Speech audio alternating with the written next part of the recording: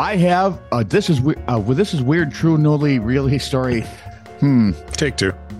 I have this is true, newly something. Take three. I hate you. This is true, really's coming up next. I have a story that really isn't weird, but yet it That's made weird. the rounds.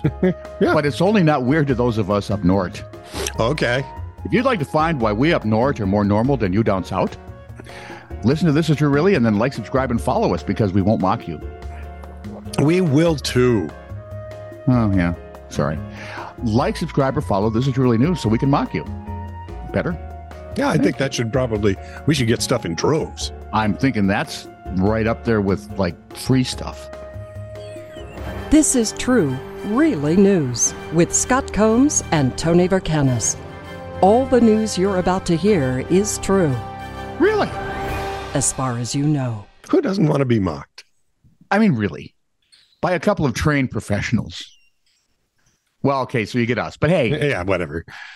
So a woman who was dumped by her husband for her best friend, oh, dude, bad show. saw her bad luck dramatically end. Oh, they were hit by a truck? No, she won a double lottery They jackpot. fell into a sinkhole in New Hampshire. Yes. She won with donuts and a sunrise. She won a double lottery jackpot in Colombia. What's her name? Is she single yet? The unnamed woman from Barranquilla has won £268,000 from 2 lottery tickets, which have sorted out her financial problems. You think? Thank you very much. £250,000 will do that for you. And in the middle of celebrating the cash windfall, she incredibly received a flirtatious call from her ex-partner to congratulate her on the win. Unsurprisingly, Bad form, dude. yeah, she told him to go suck eggs. Woman was close to losing her home when she decided to buy lottery tickets.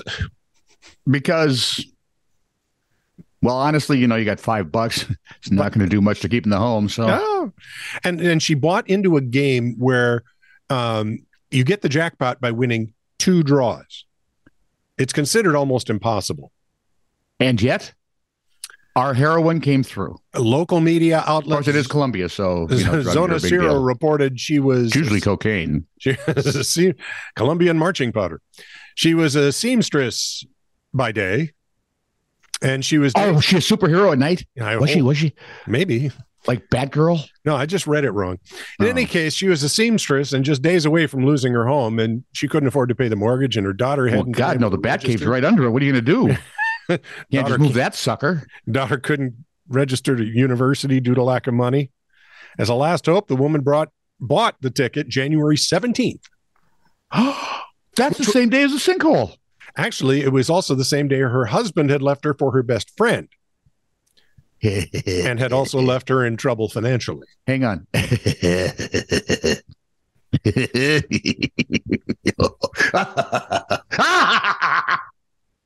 See how much fun that is? That really is.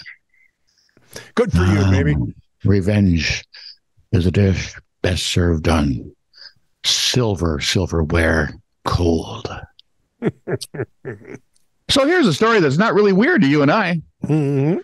About 200 ice fishing enthusiasts on November 28th had to be evacuated from Upper Red Lake in Minnesota. Seems a large chunk of ice broke free from the main shoreline, stranding them about 30 feet away, according to WDIO. It's hard to get your houses off when WDIO is Duluth, right? Well, yeah, but DIO could have picked up the story. Oh, yeah, I have no doubt. Yeah. The Beltrami County Sheriff's Office received the call, the 911. See, for those of you in Flat Plain Bush, Arizona, wherever that place is, this Flathead. is why that's it. Hothead, Kentucky, received their this is Beltrami County, Minnesota. Yes. 911 call, 11:30 in the morning. Yep. So the county sheriff's office sprung into action, employing a drone to assess the situation. Officers used a temporary bridge to reach the fishers, along with airboats, water rescue boats, and all anglers were returned to safety. Thank you. See, in Minnesota, Yeah. that's not weird. We call that early winter. Yeah, this is the crap that's going to happen some more. It's going to happen some more in the next few weeks. Yeah, later on in the later winter. Because when March shows up, they have to have all the fish houses off the lake anyway. Yeah, because they don't want you going down with the... Yeah, so I'm sure we'll have at least one more story like that. So if you're down south, this is not weird. It's just Minnesota, which is weird. So maybe it is weird. What to do with the entitled? What to do? Oh, are we taking suggestions? Because I have some. And none of them legal, of course. Young lady from Rexburg, Idaho. She's looking for a part-time job, and she is actually proactive enough to go out and ask for it. So she is looking for a job. Yeah, I'm looking for a part-time job here in Rexburg that pays $65,000 a year. Need flexible schedule, minimum hours, and benefits. No call centers or summer sales. Thanks. You know, the only call she's going to get is from a pimp, right? Yeah, exactly. That's just saying. Finding one in Idaho is going to be... That would be intriguing. Who was it? A friend of mine. I mean, you just don't see many shows like that. Today on Nightline. A black guy shows up in Idaho. Friend of mine from Baltimore, who's black, went to visit a friend in Idaho. And he just looked around, and he was getting stares and looks and stuff. Yep. And he turns to his friend and says, I am the only black guy in this town, aren't I? And she goes, oh, yeah. Oh, yeah. Yeah.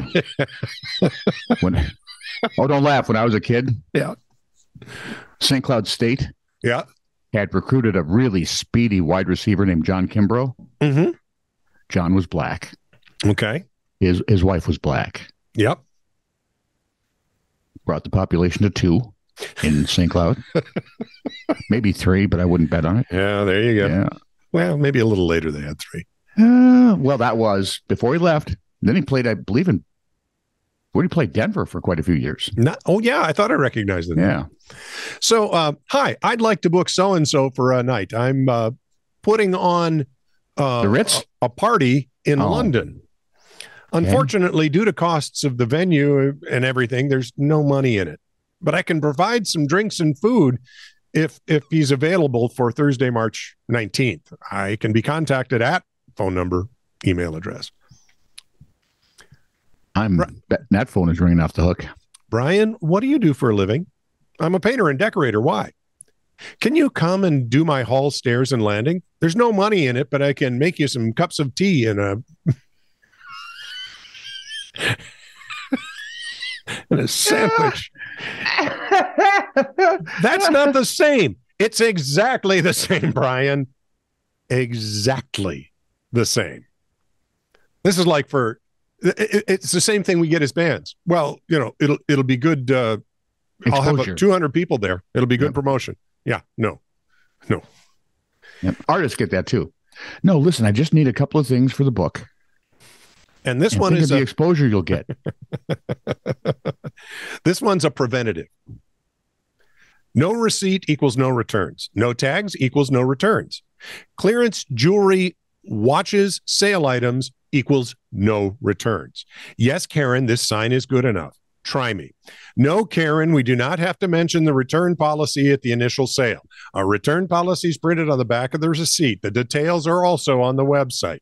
No, Karen, you're not going to speak to the manager. No, Karen, I am not going to call anyone for you. But thank you for your business. Back at you. On November 28th, as the oil and chemical tanker Alathini the 2. Is that would be Alathini 2 or Alathini 11? I wonder. That's an interesting thought. How would they do that? Anywhere, this oil and chemical tanker, Alathini of some lineage, pulled into Las Palmas in the Canary Islands and was carrying 3 stowaways. Dum, dum, dum. They were riding the ship's rudder at the stern, just feet above the waterline. How long had they been there? I don't know. Guardian reported the 3 men had survived the 11-day journey from Nigeria, so I'm guessing 11 days. Wow. If you've got your captain's cap on, that's more than 2,700 nautical miles.